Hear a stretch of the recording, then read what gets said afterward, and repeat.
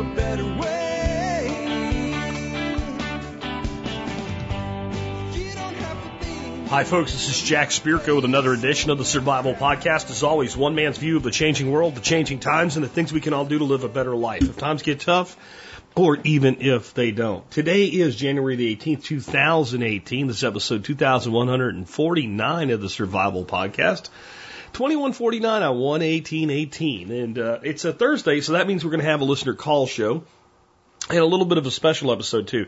I have about a 12, 13-minute segment with Rachel Goldsmith of the Free State Project. She's their interim executive director, and we're going to talk about Liberty Forum and Free State Project. And then I've got a whole bunch of questions. I'm going to try to be brief in my answers to keep the show and to the promised format of no more than 90 minutes for 99% of the shows through 2018.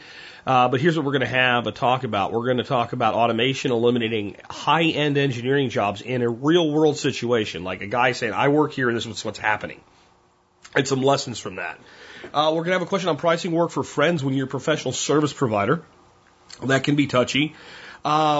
Why do I think there will be no EMP attack ever? I had a question on that, and I wish I could find the Harris rant on that, because Harris did an incredible job. Stephen Harris just eviscerated it. I'm going to give you the short answer, though. I have a question on composting dog poo safely. A question on what are the easiest microgreens to grow. Organic seeds, are they worth the premium? Some garden tips and some seed source tips from a listener. And I'm going to say hold fire on one of the suppliers at least, and give me the weekend. I'm kind of on fire with getting you guys discounts, and I'll tell you about a new one here in a bit as well. And then what is the space-time ROI on aquaponics versus in-ground gardening? All that more in just a bit. I do have an announcement before we bring on Rachel, though. I do have a new discount vendor for you through the MSB to tell you about. It's OMG Leatherworks. It's run by a gentleman named Jeff Deere. And Jeff has been a longtime friend of the show and of the Spirko family. And he has really ventured out and really built up his leather business over the last year. And even though he's a friend, you know, I kind of required a certain amount of time in business before I was willing to bring him on officially as a sponsor. But he's made some amazing products for me. I have all three of my dogs wear collars that were made by Jeff. And the quality of those collars, and I've had them for like 6 months now. That was another thing too. Like, does it hold up? Have really sold me on Jeff. And Jeff's now like basically my personal leather worker. If I need something done with leather, I'm going to Jeff. Whether it's something off his, off the shelf products, or I want some custom made, Jeff is now to my leather work as Patrick Rohrman is to my knife work. If I want a certain kind of knife made, I'm not going anywhere else. I'm going to Patrick. So I worked out a deal with Jeff. You guys get 10% off of OMG Leatherworks, and it's omgleatherworks.com. Discount code is already in the MSB. And did I say I was on fire when it came to getting you guys discounts this year? Guess what? Tomorrow, I'm going to bring you another discount vendor. I'm telling you guys, if you haven't joined the MSB yet, I bet you can't get your money back with the discounts that are in there now. By February, there'll be discounts in there that'll work for you. I'm beating people up. I'm kicking down doors when I'm not getting responded from people because the door's closed. I'm taking the hinges off. I've kind of decided for like the first 60 to 90 days of 2018, I'm going to dust off Jack Spirko, the salesman. For those of you that don't know, I came up in sales and marketing. I was the _1 sales manager for Fluke Networks for 3 years in a row. That's a $500 million company. And I've gone back into that stage of my life and using those techniques. And whatever I got to do to get through to the right person, I'm going to get through to the right person, and I'm going to get you guys discounts. And when they offer something, I'm going to push back and try to get a little bit more. So that's kind of my segment for MSB today. If you're not a member, please consider joining. And remember, if you want that product to be an even better deal, if you have done service to our nation at home or abroad, either as a first responder, like an EMT, paramedic, etc., a law enforcement officer, military personnel, or the Peace Corps, you qualify for a discount. Just email me before, not after you join, jack@thesurvivalpodcast.com. And put TSPC service discount in the subject line. Tell me about your service. 1 or 2 sentences is all I need, and I'll get you that code back. Do that before, not after you join. Anyway, with that, I wanted to take just a moment and bring Rachel Goldsmith of the Free State Project on with us. She's a really awesome lady. She's going to talk to us today about the Free State Project, Liberty Forum, where I'll be speaking. And it's going to be a fantastic event. Here to talk more about it and the work that they do in general, Rachel Goldsmith. Rachel, welcome to the Survival Podcast. Hey, Jack. Thanks for having me. I'm glad to have you on. I think my audience is fairly well informed of what the Free State Project is, but we literally get new listeners every day. So before we talk about Liberty Forum, can you just kind of tell people what is the Free State Project, what is it all about, and what does it mean for liberty in our lifetime, as you guys put it? Absolutely. So the Free State Project is a migratory movement of liberty lovers to New Hampshire. The motto here is already live free or die, and we want to make sure that motto continues to be true. We have an assurance contract of over 20,000 people who have all signed saying that they're going to move here. We've already got 5,000 feet on the ground, getting active in legislative affairs, in the economic scene, and of course, putting together amazing events to get people organized and socially on board, like Liberty Forum. Very cool. Could you maybe just speak just a little bit about why New Hampshire was chosen and why, 5,000 people didn't do much to the Texas state legislature, but things work a little bit differently in New Hampshire, which is a big part of why it was chosen. Yeah, New Hampshire, so the FSP chose New Hampshire way back in 2003, in part because it has a border with the ocean, which we thought was important.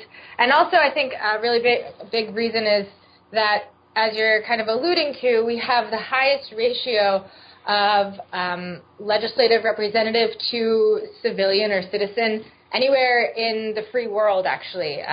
Any government in the entire world, New Hampshire has the highest ratio, which is a really exciting thing to be able to say that you can, have a cup of coffee with your representative and accuse them of supporting fascism.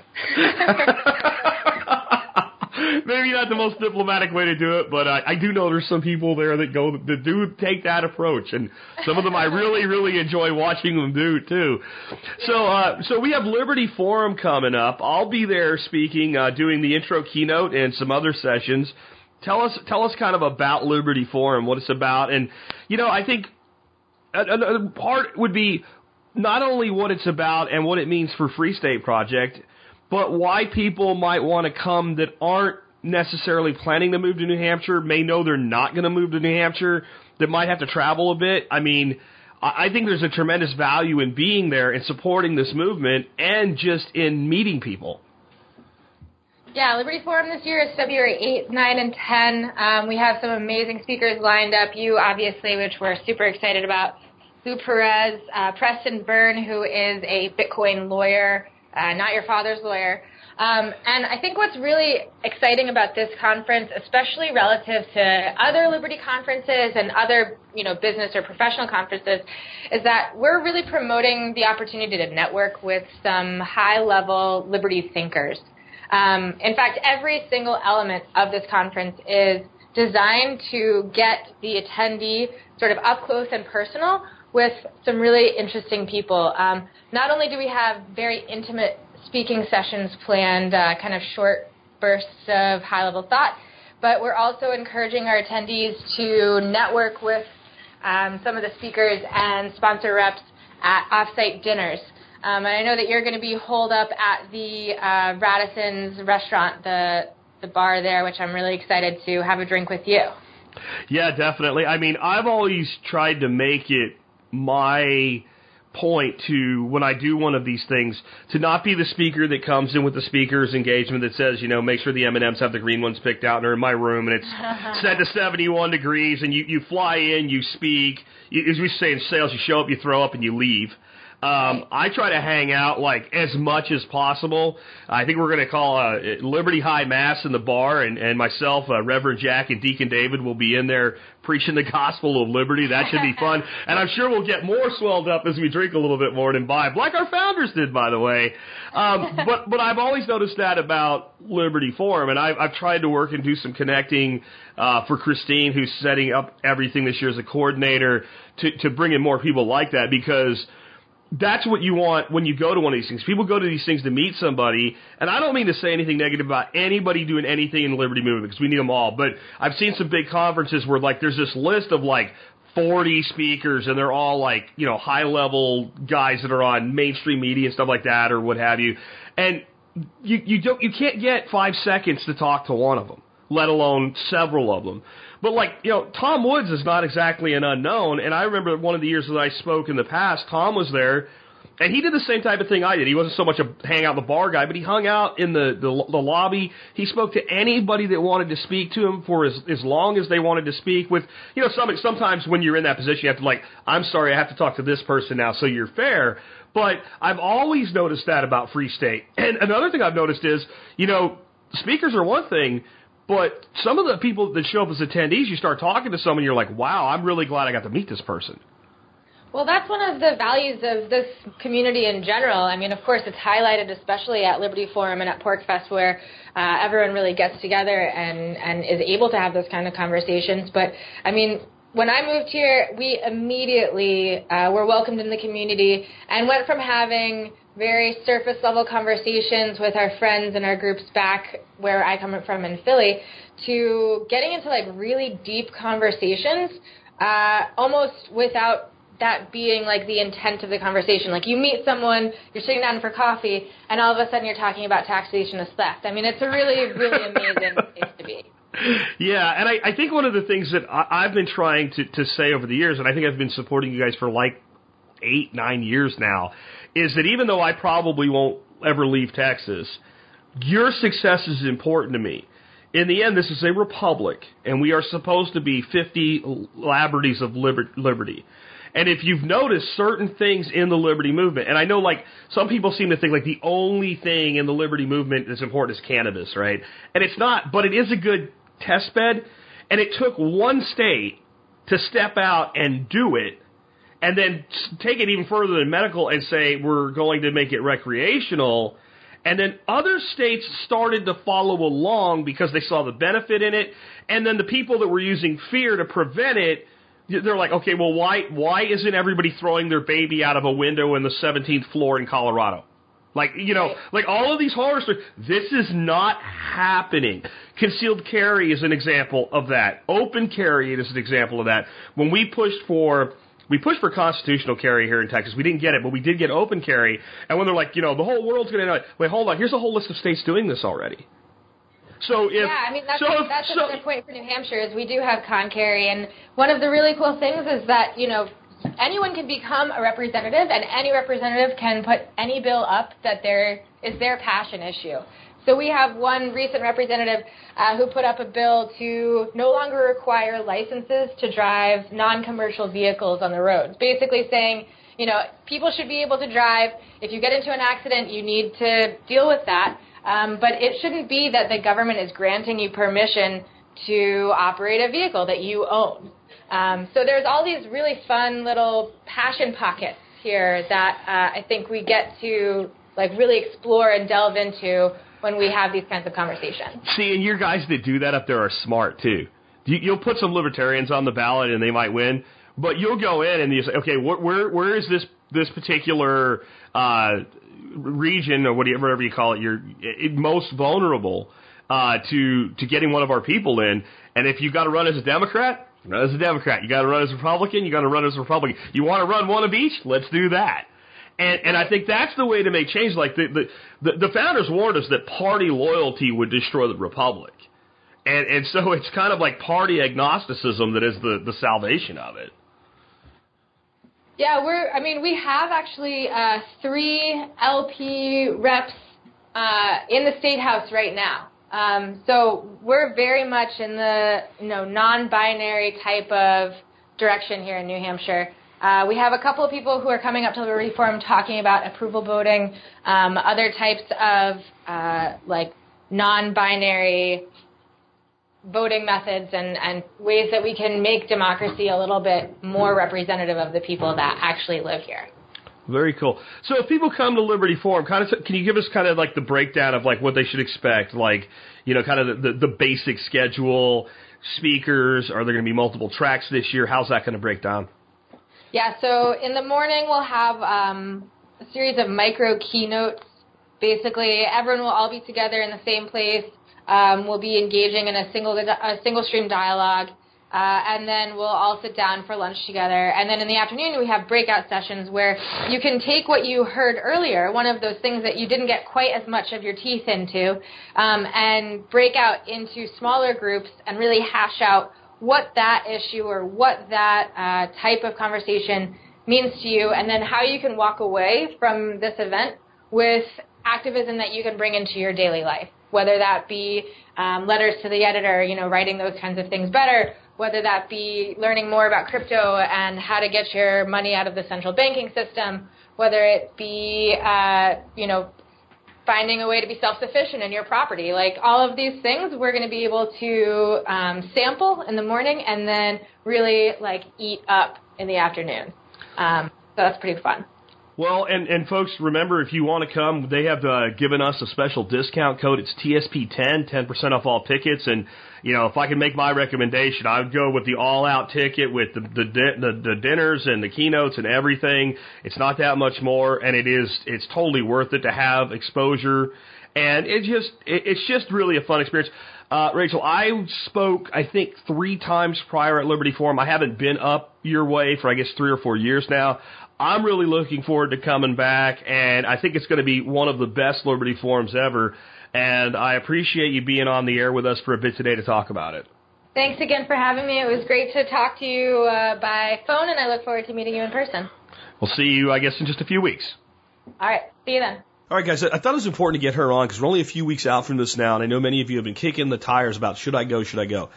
Man, I'm telling you, it will be the best money and time investment you make this year if you come on out. You'll make at least one connection that will pay you dividends for the rest of your life. I promise you. It is being part of a group of some of the most transformational people that you can get around. It's if you've been to my workshops, you get around 50 people that get it. If you go to Free State Project, you get around about 500 people that get it. Odds are 1 or 2 of them, you guys are gonna hit it off. And I've seen businesses built out of meetings at Liberty Forum. I've seen major projects and initiatives come out of it. It is, you got to think about it this way. If Jack Spirko is willing to shut down his show, get on an airplane, and fly to New Hampshire in February for the 4th time now to support something that he wants to support but will probably never be a direct part of, it cannot be something that's just work a day, everyday type of thing. It's got to be special because guys, I don't do a lot of this. I support causes that I believe in, and I don't take a speaker fee.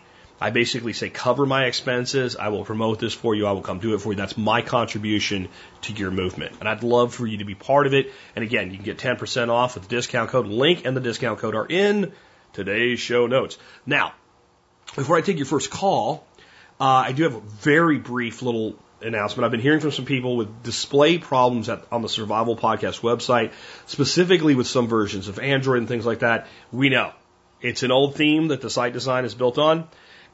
It's not adaptive enough to work across all the mobile platforms, and as things have changed, the problem's gotten worse. I have Nicole Sauce working on a bid for me to basically leave the site look as much like it is. I don't really want to redesign it or nothing, but to turn it into a more adaptive site that'll work better for you. So if you're having display issues, try a different browser, try a different device, use our app to access the site and what have you. You can use the Android app or you can use the iPhone app, and you can get most of what you need that way. But if you're having any problems, I'm sorry, we're working on it. I'm not opposed to spending the money on it. I just have to get a bid back from Nicole, and then she needs the time to do the work for me. All right? Anyway, with that, let's take your first call, this one on automation. Hey, Jack. I am listening to episode 2149, talking about automation, all about power generation and storage. I've been thinking about calling you in for a while now. I'll tell you about this. I am a mechanical engineer. Been out of school for about 10 years now, working in the aerospace market on building heat exchangers. We do the things that are more difficult and therefore more expensive than most of the other companies out there. And it just came to my knowledge, or attention within the past couple of weeks, that a project we lost about 9 months ago, we just got quotes from a major aircraft engine manufacturer who initially took those jobs back from us. Quotes to receive in 3D printed heat exchangers from this company. They want us to weld something onto it, which doesn't make a lot of sense to me. And then they want us to test them and ship them back. What that means for me is that there's no more need for the engineer at this company to design the heat exchanger. There's no more need for the manufacturing engineer to help manufacture the heat exchanger. There's no more need for the braze operator. There's no more need for the people out there who are running the milling. Well, I guess the milling machines are about the only place where there is someone that they need right now. But that, with the increase in technology, that will be removed as well. So I look at this and I say that the writing's on the wall. There's 120 people, 180 people that work where I'm at, and pretty soon most of those people are going to be out of a job. I give it 5 to 10 years. 5 years I think might be pretty accurate, although they say that we've got a lot of legacy work that will stick around for a while. But I've got 4 kids. I'm worried. I'm scared. I'm looking around at the industry saying, what can I do that's not going to be replaced by 3D printing? So I've got my resume out there now, trying to figure out how I can get ahead of the curve. So it's here. The future is with us. Look out before it hits you in the head like a 2x4 from Dumb and Dumber. I don't know, maybe right now getting hit in the head and get some sense knocked into me. Maybe that wouldn't be so bad either. Maybe I could come up with a better plan for the future. If you have any thoughts, or if anyone wants to argue with you about the future being here already, well, here's just another little. Unfortunately, you were right, Jack. So I appreciate your show and everything you guys were working on. It certainly helped me to be more resilient and able to provide for my family. So keep on doing what you're doing, and please don't stop. Thank you, sir. Well, it's another example of something that I've been talking about very heavily for, I guess, about 2 years now. And like everything on the show, it'll ebb and flow in cycles. I can only talk about something so often before you're like, yes, Jack, I know, the horse is dead. Please stop beating the hell out of it with a club. But we do continue to talk about this on and off and how it's going to affect people. I actually brought this on, like, I don't need to say anything about the impact and what's going on because the caller did it for you. More to address the caller and people that are feeling like the caller. I'm looking around and I'm beginning to feel afraid. That's good, but let's use that fear as like a couple cups of coffee to wake you up in the morning, smack your face around a little bit, stretch. Okay, I'm awake. And then what we do with any fear with modern survival living is we channel the fear into action and thereby suppress the fear and turn it into results.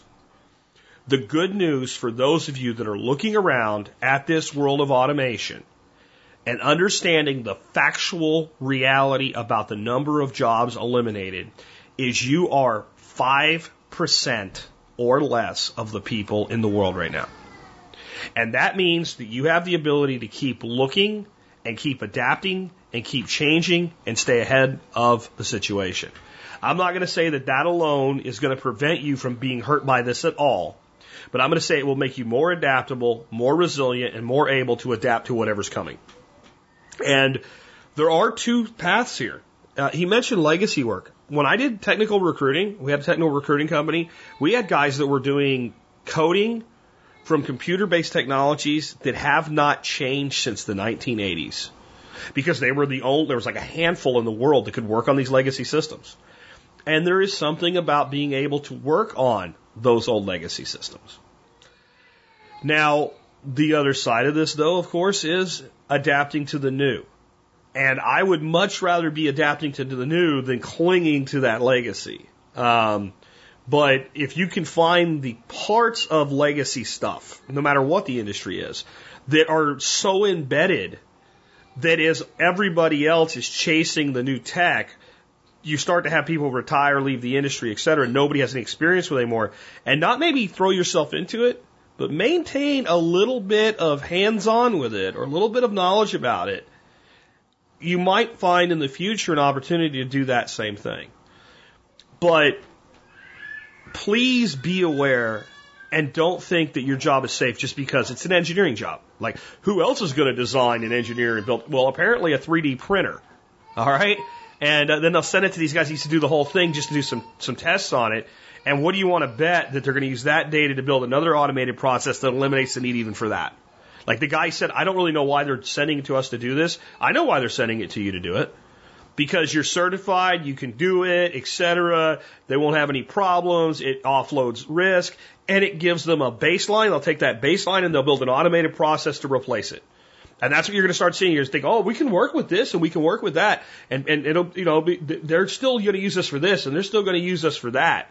But I'm going to tell you right now, what they're going to use you for is for a baseline to develop systems to completely replace and eliminate the need for you. And they'll do that as soon as it's most beneficial to them to do that. It could be 5 years or 10, I don't know. But it's coming, and it's coming in every sector. Be awake, be alert, use the fear to wake up, then channel the fear to action. Let's take another call. Hi, Jack. My name is Aaron. I live in upstate New York. I'm an independently employed contractor. I enjoy my job. The question is, how do you price work for friends? I come from a tight, close-knit community, and friends and family expect better pricing, yet I still got to make a living. How do you do that? Thank you so much for enhancing your life with my show. Have a great day. Okay, well, this is a touchy subject, and I've had to deal with it in my own life, especially when it comes to consulting type stuff and all, especially when I used to do it as a living.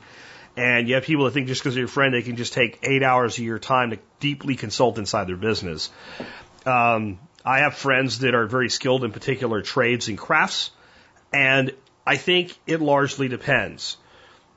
If it's something you're doing together that's fun and enjoyable and you want to be part of, then you can do it for very little to nothing because it's like an extension of your hobby and friendship.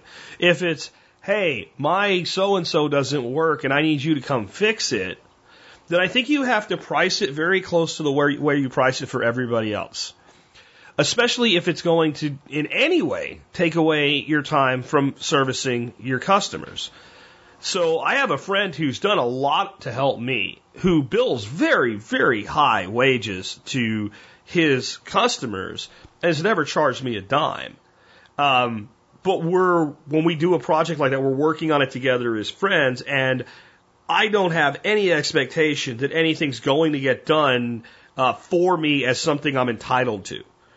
And you can have friends and family that are like that, but the majority won't be.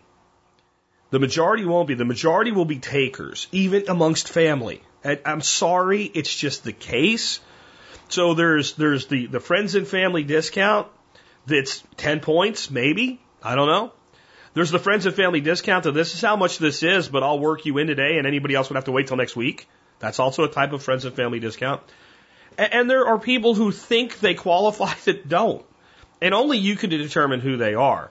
But when you start getting, well, I know so-and-so who knows so-and-so and he'll give you a good price. Yeah, here's my good price. My price to everybody's good. If it's your mom, right? If it's your best friend or one of your really tight inner circle people, you may help them out a little differently. But I think that the way you have to be when you're giving somebody any kind of significant reduction in price, it has to be something that you look at more as a favor, and it has to be done on your own time instead of your business's time. And with entrepreneurs, especially like one-man shows, we have a hard time separating that sometimes. And the way that's separated is, if I didn't need money, would I be here doing this? Well, if I was off today for any other reason, would I go do this if my job was something totally different? And if you're in that situation, then you can do things very low cost or as a favor, or, they pay for parts and you provide expertise and installation. But if they're like phoning you up and asking you to do something that you do for a living every day, and they have an expectation of when it's going to start, when it's going to stop, etc., you have to bill them. And I guess you could put it this way. I'm very good friends with Jeff Deere, who I brought on today as an MSB member for OMG Leatherworks. And I am sure if I said, Jeff, I will get you exposure on the air if you make me 3 dog collars, he would have probably done it. I probably could have guilted him into doing it. But I said, how much does it cost? He gave me a price. I gave him money. The people that you are willing to go the extra mile for should be the people that are going to treat you like that out of the gate, not the ones that are going to expect something out of the gate. You know, there's a big difference between being a car salesman who, when your brother comes in, you just go ahead and give them the best discount you can ever possibly get them, and being a one-man show that's providing services that now that time's being taken up by, you can't let it get out of hand, and you should set the expectation fairly high. That there's advice and there's friendship and there's hobby, and then there's, you want me to come out in the middle of the workday and fix your hot water heater. I bill this much, maybe you give them 5% off.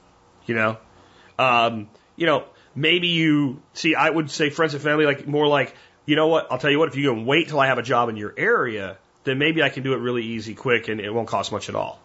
But if you need it the way my customers need it, and you're going to interfere with my customers, you got to pay full price or damn close. And people that don't understand that, I know this is going to sound bad, but people that don't understand that have any expectation otherwise, you don't need them in your lives. Now, again, you're talking to your son, your daughter, your mom who needs something. That's different. Everybody else, I've said my piece. Let's take another one. Jack, why will there not be an EMP attack? Jack, on episode 2132, you had a listener call that you just quickly went over. He was asking about protecting a car from an EMP attack, and you just kind of dismissed it, saying that would never happen, regardless of the prepper fiction and so forth. And I was wondering if you could expound on why that'll never happen. Congress did a study on it that Newt Gingrich mentions in a foreword of a book that I read, and he seems to think it was pretty plausible. So I was just wondering if you could expand on why you think that would never happen. Enjoy the show. Thanks, man. You know, on this one, Stephen Harris, like I said, did a rant, and I tried to find it today, and I just couldn't. If anybody has any idea what episode that is, I'd love to just play that again for you to put this issue to bed once again. But here's a couple reasons I say just don't even worry about EMP. Just don't worry about it. Number one, if we had a full-scale EMP attack and you put your transistor radio in a Faraday cage, I don't know how much you really think you've done for yourself. Or if you've grounded your garage and you think you protected your vehicle or what have you, we're in a world of hurt. You're not going to be driving around anyway. So there's the circle of influence, circle of concern thing there to a degree. But more on this, it's just the practicality of it. So you can't just take the type of nuclear weapon that North Korea claims to have and do a wide-scale EMP. Whenever there's a nuclear detonation, there's some level of an electromagnetic pulse, but it's actually inherently quite limited in what it can do. You need a fission weapon, the type of nuclear weapon that nations like the United States and Russia have to be able to do this. Then the other thing is retaliation. There's a reason that Russia, at the time the Soviet Union and the United States, didn't start lobbing nuclear weapons at each other. Mutually assured destruction. The actors that would attempt something like you're talking about here, like let's say in North Korea, and I don't think that they would, but that you would single out, or in Iran, right? Okay, so they will never have, they will never have the type of nuclear arsenals that the United States and Russia have today, let alone the type of arsenals that we had during the Cold War. So it's not mutually assured destruction if you commit an EMP attack on the United States. It's self-assured destruction. If Iran somehow got a hold of weapons that were capable of doing a significant EMP nuclear strike on the United States of America, our military equipment is protected from this. And certainly our missiles that are on submarines and in silos are protected from this. And Iran would be a glass factory in about 15 and a half minutes after it happened. And they know that. And contrary to what you've been led to believe, these people that run these countries are not lunatics. They're not maniacs. I think anybody that's as religiously nuts as the Iranians are is nuts to the. But they are, when it comes to self-preservation, they are not complete total madmen that don't care what happens to them and their stuff and their countries. Neither is Kim Jong-un. I'm telling you. This is a non-starter. And Newt Gingrich wrote a forward for I don't give a flying shit. Okay, these are people that make money selling to you out of fear. And the number one fear merchant in the world is the United States government. And of course they want you to be afraid of this and afraid of that and afraid of this. Because what happens when you're afraid? You capitulate. You do whatever you need to do. Oh, please help us. You some more liberty here. You can have it. Put the chain a little tighter around my neck. Just let me breathe. There are things to be concerned about. But you should be more concerned about automation replacing your job than an EMP from North Korea. And I don't care who says what. And when you rely on a person who writes a book and makes money by selling it to provide you the information about why you should be afraid about what the book's about, Fox, Hen House, draw the connection yourself. Let's take another one. Hello. My question is, I'm wondering if dog poop is used as fertilizer for a garden is more beneficial than it is harmful. And I was thinking of this because I was thinking of making some money off picking up other, neighbors' dogs' poo, and then using it as fertilizer for a garden. Thank you. Okay, there are people that say, oh no, you can't compost dog manure.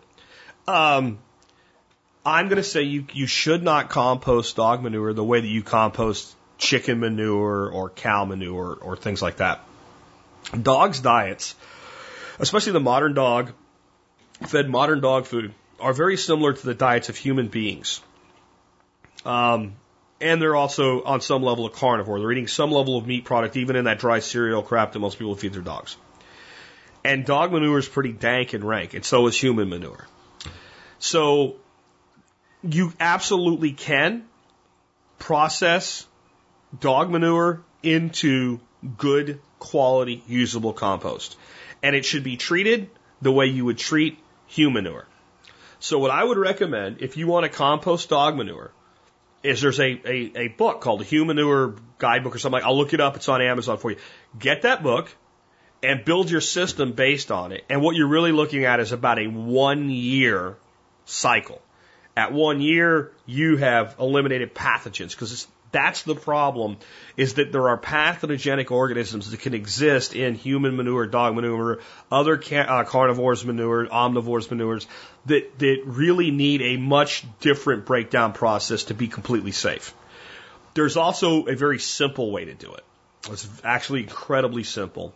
And it would be simple. You get like the big wheelie carts. So like these are the garbage cans that a lot of people like I have, where we have a garbage service, not the city, to just pick bags up. And they give you a wheelie, like it's like 90-gallon garbage can.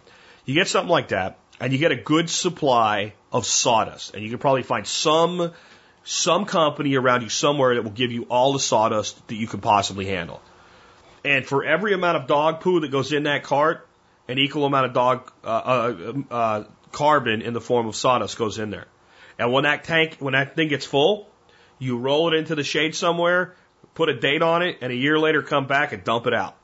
And it'll be fine. This is done in a lot of permaculture establishments with human manure, where they build basically like an outhouse that you kind of walk up so you're above the thing and you take a dump in it, and there's a big bucket of sawdust. You just grab a big handful and drop it in every time you go.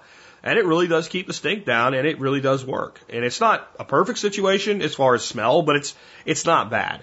Now, the total amount that you would be, I don't know, man. It depends on how many dogs you're picking up after and how big they are. Are they max dogs or Lucy dogs, so to say, right? But that's it. And I would just get the Human Manure Handbook, and I would build your system on that, and I can't see how it would ever be a problem. Let's take another one. Jack, what's the easiest microgreen to grow? Background. My son has to do a science fair project, and his idea was to grow microgreens and under different conditions and, use that as his experiment. So need something easy to to grow.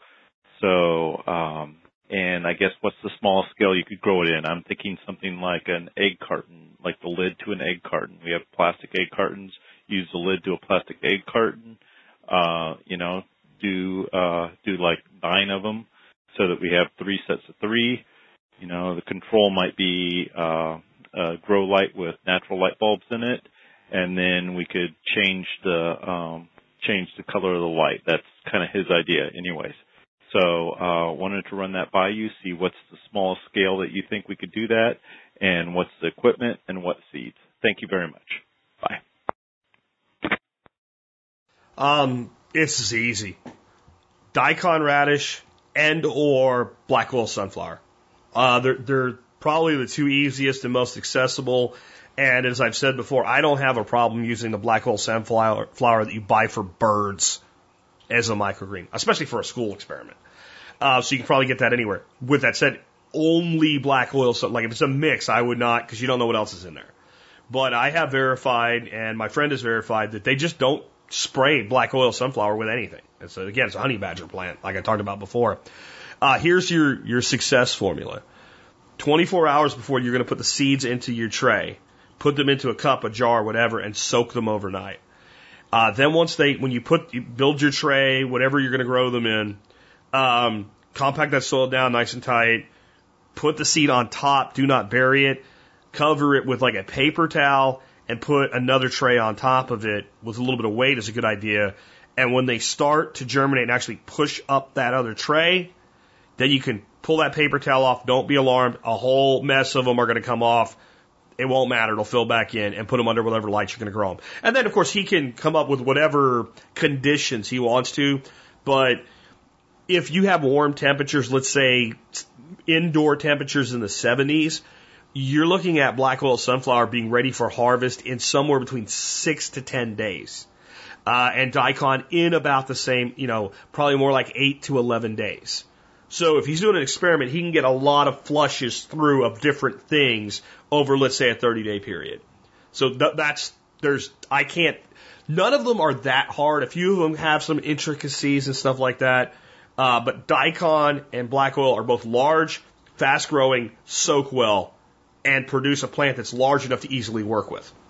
And that will give you, since it is a fairly large microgreen, a good scale level for comparison to other methods. In other words, if there's something really, really tiny anyway, you might not notice much difference even if one is 20% larger, especially with kids, right? But if you have something that grows, to a couple inches, well, 20% is enough to really notice a difference, or what have you. Or if there's different colors or veins visible, since it's larger, it's easier to see your variances. All right, so that'll do you. And I think that's a good general question, because if you want to know the easiest thing to start producing some salad for yourself, which is some T8 shop lights and a couple little trays, daikon radish and black oil sunflower, and you can be eating food you grew for yourself next week. Any of you. You don't have to do it for a living. It doesn't have to be for profit. It is a fantastic way, and they're both excellent microgreens. They're just outstanding microgreens. They really are. Anyway, let's go ahead and take another question. Hey, Jack. Is it worth paying extra for organic vegetable seeds? Details. Over the past couple of years, I've noticed more and more seed packets labeled as organic, usually at a slightly higher price point than the same seed that is not labeled organic. In some cases, though, I've noticed the organic version is significantly higher priced, as much as, $1 or $2 per packet higher. As a home gardener, is there any reason I should spend the extra money for organic seeds? I use pretty much 100% organic methods in my garden, but since I have no concern about being certified organic, I don't see why I'd need to concern myself with this and pay extra for these organic seeds. I mean, I'm not going to eat the seeds, but maybe I'm overlooking something. So what say you, Jack? Thanks for the show, man. In a word, no. I know just a bunch of people went, oh my God, no. I want you to think about this from a reality standpoint. I'm going to grow a jalapeno pepper. I want you to think in your head, the last time you saw pepper seeds, how tiny that pepper seed is. Let's say that pepper was grown in the nastiest, most herbicide, pesticide-infested commercial growing operation there is. And here's the key. It wasn't. Because seed growers just don't do this, okay? People that produce for seed set up to do so because it takes a lot of work to produce a pound of seed. That's why it's so expensive. Okay, but let's say that it was. Whatever can exist in that pepper plant you're going to grow is confined to the space and time relationship of that teeny tiny seed. And it can't grow, it can't expand, it can't become more. All it can become is less relative to the whole, and there ain't really nothing there anyway. Unless you're going to eat the seeds, I don't care. And you shouldn't either. And when you grow that plant, if it's an heirloom variety, an open pollinated variety, and you save seed from it, that seed, if you grew it in organic method, would now qualify to become organic seed, as long as everything else on your property was organic. Commercial organic growers are required to use organic seed if the variety that they're growing is commercially available in sufficient quantities to make it viable. If they are not available, say you want to start growing a variety that doesn't have enough commercial supply and you're a certified organic grower, if you use untreated conventional seed that's non-GMO, you can say it's organic, even though it's not organic seed. So even the organic label doesn't require this unless it's, available. It is, I don't want to call it a scam, because a scam would be that they say it's organic seed and they charge you more for it, and it's not organic seed. Okay? Any belief that it's necessary or somehow beneficial to your backyard garden to use the pack that says organic over non-organic, it's kind of like this. There's an old school headache medication called Excedrin. It's aspirin, Tylenol, and caffeine, which before Excedrin existed, that's what you did. You got an aspirin and a Tylenol, you drank a cup of coffee to get rid of your hangover. And one day we were at the store and we're looking at, and my wife wanted to pick some of this up to put in our medical supplies, and she gets migraines. And there was the regular old green and white Excedrin, and there was a red box right next to it of Excedrin. And it had like a lightning bolt on it. It said special migraine formula. And when you flipped them over and looked at the ingredients, the two of them were exactly the same amount, the same quantity, the same 3 ingredients, and the same fillers, and nothing else. They were exactly the same, but the package was different. And it even said, when you read the fine print, in special migraine packaging, okay? They were even honest about it. Organic and inorganic, organic and not organic, conventional seed, if they're non-GMO, etc., is not exactly the same, but it's close enough for all intents and purposes it is. Don't waste your money, but don't be afraid to buy organic seed either if you want to support the grower, if you want to support the company, etc. But if I'm going to buy 10 packets of seeds and they're $1.99 or $1.50 for the conventional, and they're $3 or $4 because it says organic, buddy, I'm not doing it, and I don't think you should either. Let's take another one. Hi, Jack. This is Chance Lunsford out of Pleasant Grove, Utah. Just got a couple tips for the upcoming gardening season. Number 1 is tepary beans. I grew these suckers a couple of years ago, and they self-seed, and they're super easy to grow, and they're great for dry climates because I watered them in the spring and then never touched them again. And by the time July rolled around, they were ready to roll, popping out the shells. The only problem is that they're really easy to pop out of the pods, and so you got to be careful when you're handling them or they drop. But they'll self-seed, and they're quite tasty. Next is a company called Tradewinds Fruit. They have just about every kind of pepper or tomato and all kinds of tropical stuff and all kinds of wild things. So it's a great company to check out. I bought from them before. Seeds worked out great, no problems. So those are my 2 tips. Oh, and one more thing. Amish Land Seeds. Cool hippie lady, grows a bunch of great heirloom beans and tomatoes. She's harvested some herself from like Ukrainians and Russians and stuff. She's got friends all over the world that she shares seeds with. So another great resource for some interesting tomatoes and beans and the like. All right, Jack, thanks a lot. Have a great day. Have a great day, TSP community, and I look forward to hearing every day. See you later. So good call and some good resources there. Let me talk to you about temporary beans for those of you that are not familiar with them. These are a native to North America bean, primarily from the desert southwest, tongue-tied today, Jack, the desert southwest region. And I grew these in Arkansas, and they did very, very well for me there. I haven't grown them here because you need space for them, and ducks eat the plants. But this is how they were traditionally grown. They would make a great big flat, almost like a rice paddy type situation in the deserts where they have these high deserts and these plateaus and mesas like down in the lowlands. And they would wait for because even though it's the desert, you do get spring rains. And they would plant these temporary beans ahead of the spring rains. And pretty much you get spring rains, and that's a frickin' desert. And it doesn't frickin' rain again until fall. And they would just put these beans out, and they would grow through the desert with that one watering and basically a permaculture technique. Think of it like a giant, flat, huge field that acts like a swale, that collects all the moisture coming down to one big water event. And it would give them plenty of time to get the deep roots down and get enough vegetative mass up to cover the ground, so the ground wasn't, so they were providing their own basically shade mulch.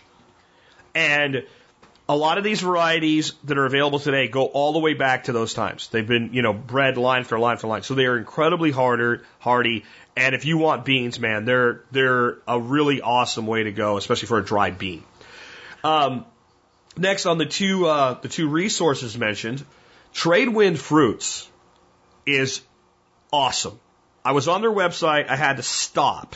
I was just going through pepper varieties, and I'm like, Jack, you gotta stop looking at pretty pictures of hot peppers and do your damn show and get it done today because you got stuff to do outside when you get done. Stop. And I was like, you're still looking. You're looking at another page. Stop. The variety is, I'm not going to say the same varieties. I'm not going to say as much. It might be more. It might be less because I stopped myself. But it's on par with Baker Creek. I have reached out to Baker Creek about doing a discount for you guys over and over and over and over. And I'll tell you what bugs me. I've sent them a lot of business. They're a great company. I'm happy to support them. I've had Jerry Gettle on the air. I've had conversations with people there. I've sent in customer service requests, and I've got answers, so I know I have valid email addresses. Do you know what I don't get back? Sorry, we don't want to do that. That's all I would be looking for. But I keep trying because, one, I actually love the company and what they do. I just pay $10 for their catalog at the Dollar General because I want to support them.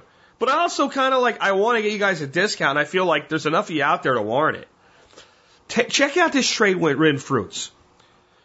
But get me through the weekend and through Monday.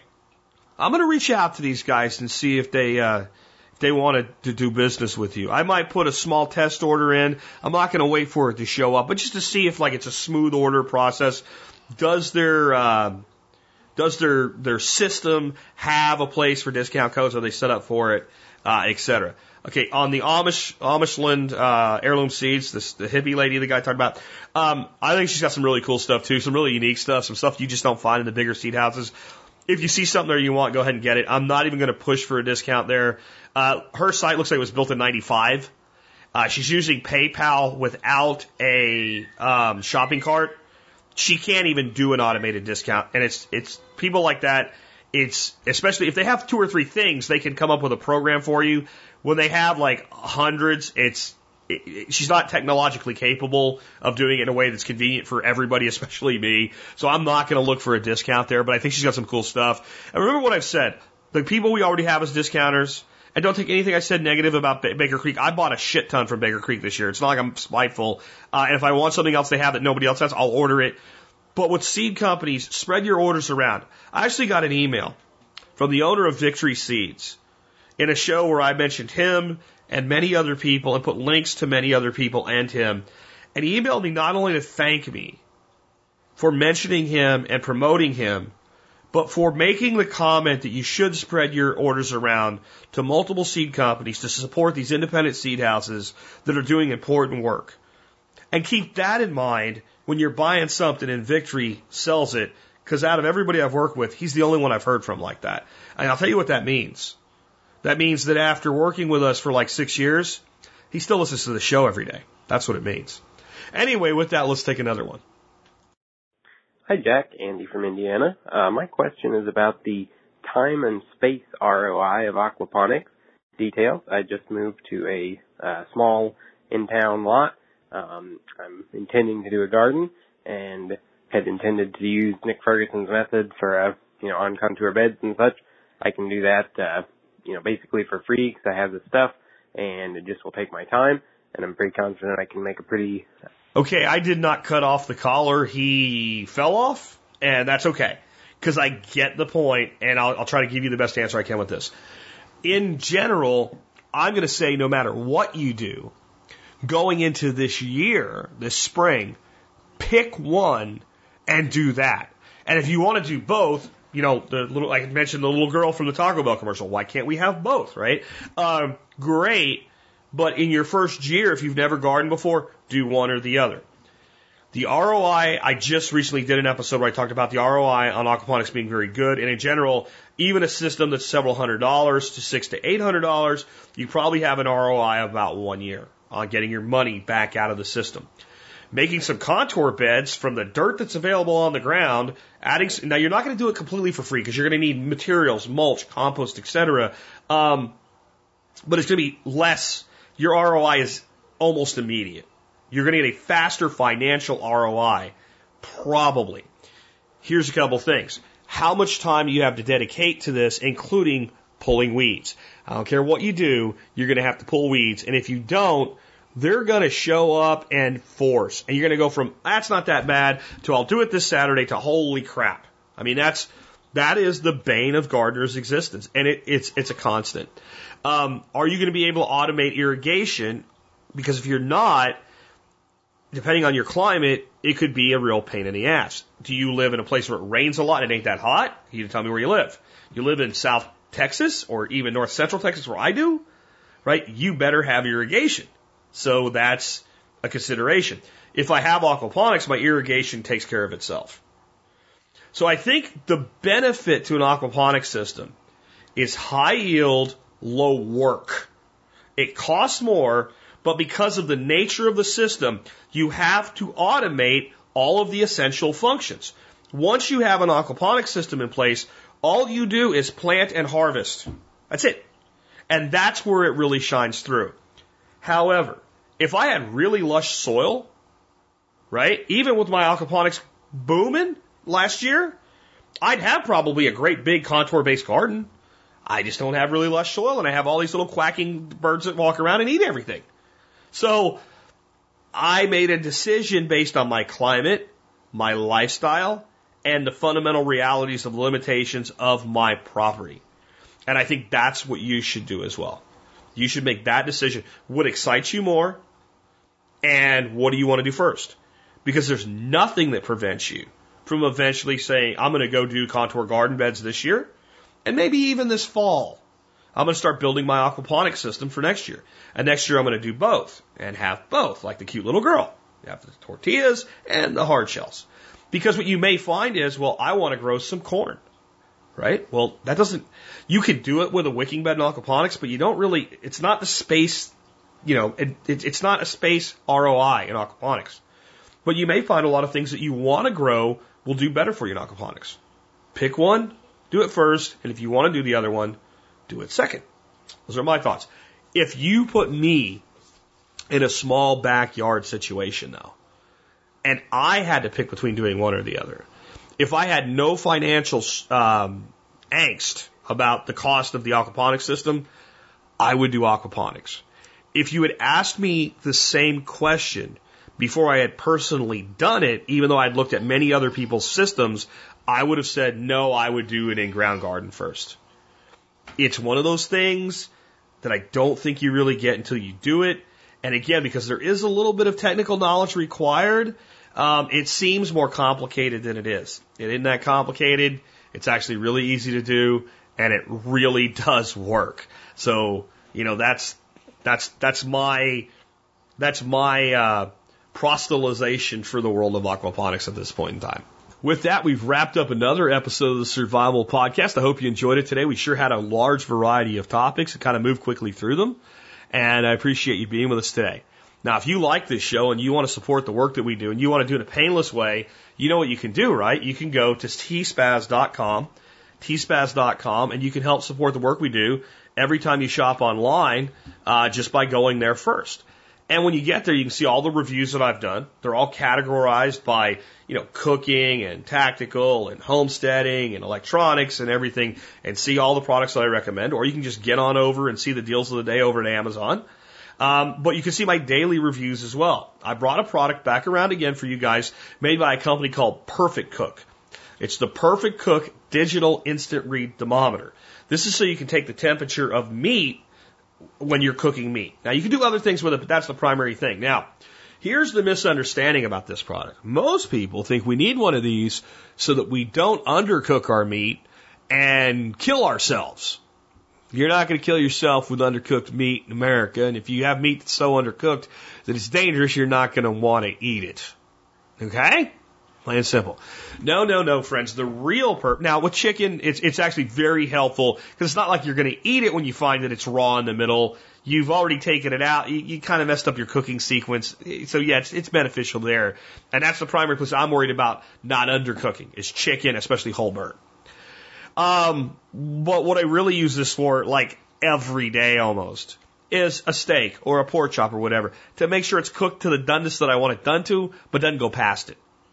Because I am the believer that if you want your steak well done, you're going to cook the damn thing yourself. I'll do medium well. I'll hold my nose. I'll accept your weirdness, but there'll be a little bit of pink left. You want it well done, you're going to do it yourself. Medium rare, that's where steak shines. But with this thermometer, if you have that person that wants, I want mine medium well, and I want mine medium, and I want mine rare, and I want mine rare. You can make 4 steaks at the same time. You can take the temperature of each one, pull them when they hit their target temperature, let them rest, serve them all together. Everybody gets what they want as long as you don't mix them up. It is a quick, fast, affordable solution to a problem that most people create for themselves. The number one reason that meat doesn't give you what you're looking for is you cooked it too long. You can learn more in my review today at tspaz.com or just go to survivalpodcast.com and scroll down under today's episode. With that, let's talk about our song of the day today. I have a song today by Dan Fogelberg. And if you've never heard this song, but you know Dan Fogelberg, it might be the only song like this from Dan Fogelberg that you've ever heard. Because it's a much more faster tempo than you're used to from Dan, who's classic singer-songwriter, kind of folk musician, kind of James Taylor-ish type of thing. But the other person I've always thought has a real similar sound and place in music to Dan Fogelberg is Jackson Browne.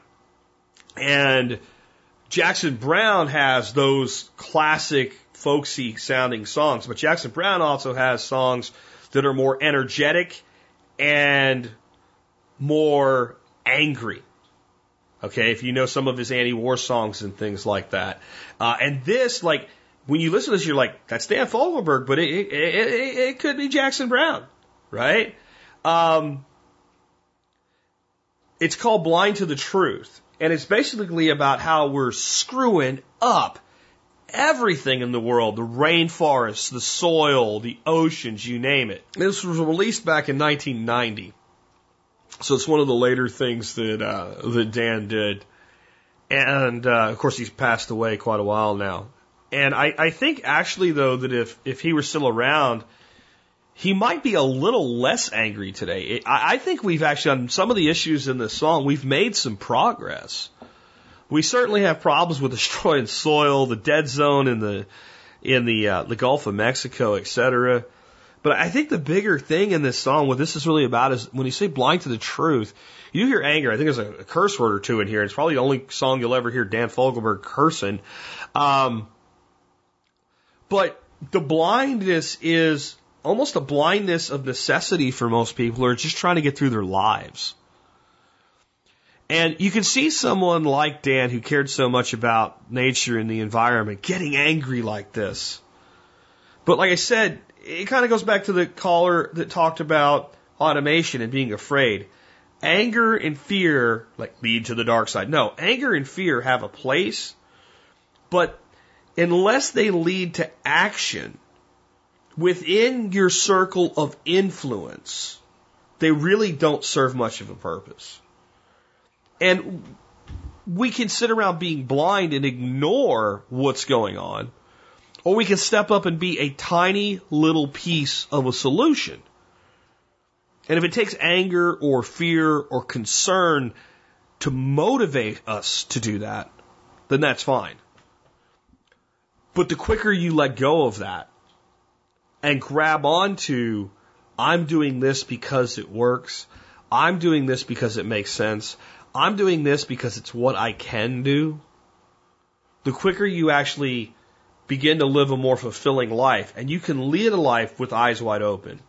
And with those wide open eyes, you can see things that you're not happy about.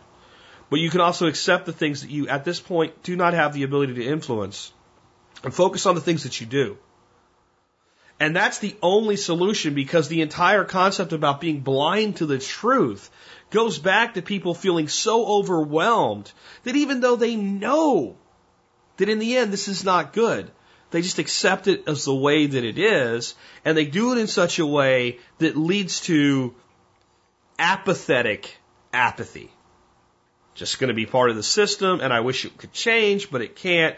And when I talk about using apathy in the world as a weapon, people think that's what I'm talking about because they don't know the difference.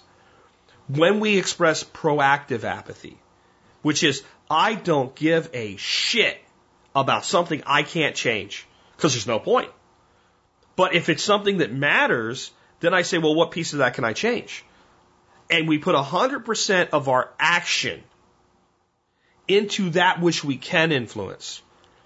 And in some ways, even if we can see it, when it comes to the action column, turn our backs on the things that we can't. It leads to less anger and more solution. With that, this has been Jack Spirko with another edition of the Survival Podcast, helping you figure out how to live that better life if times get tough, or even if they don't.